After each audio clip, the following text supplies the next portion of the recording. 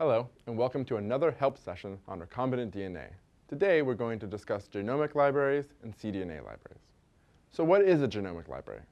Well, with most organisms, the genome is really too large to deal with. It's too large to work with or to examine. So oftentimes, it's more useful to cut it down into smaller pieces that you can then examine. How do we make a genomic library? Well, we start off with our cell of interest. And the first thing that we're going to do is we're going to isolate all the DNA from the cell. Once we have the DNA, we're going to use restriction enzymes to cut it into smaller sections.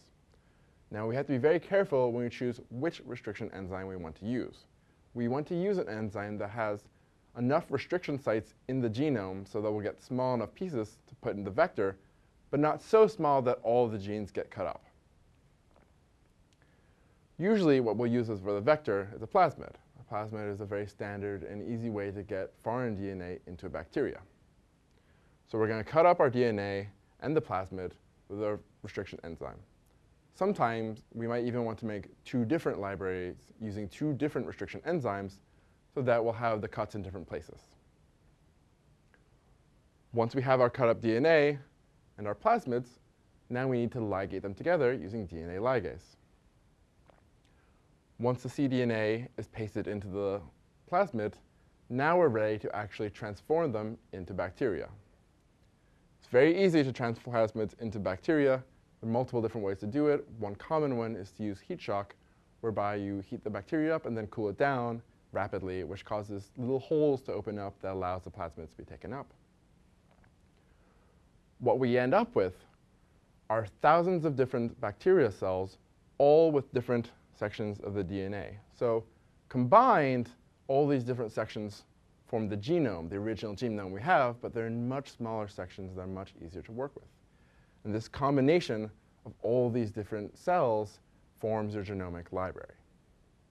So that's one type of library. Another type of library is a cDNA library.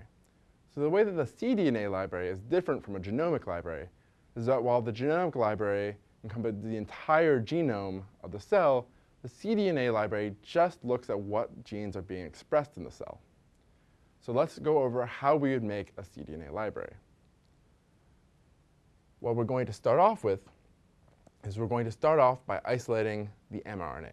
So the mRNA, clearly, is the RNA that's being expressed in the cell. This is what's ultimately, the proteins are going to be produced by the cell. We're then going to use reverse transcription to create the DNA version of the RNA. This is what we're referring to again as the cDNA. Once we have the cDNA, we then need to add restriction sites to the ends of them. Remember, before, we were just able to use innate restriction sites in the genomes. But for the cDNA library, we really want to keep the cDNA intact. We don't want to cut it up. So we just want to add restriction sites to the ends of the cDNA.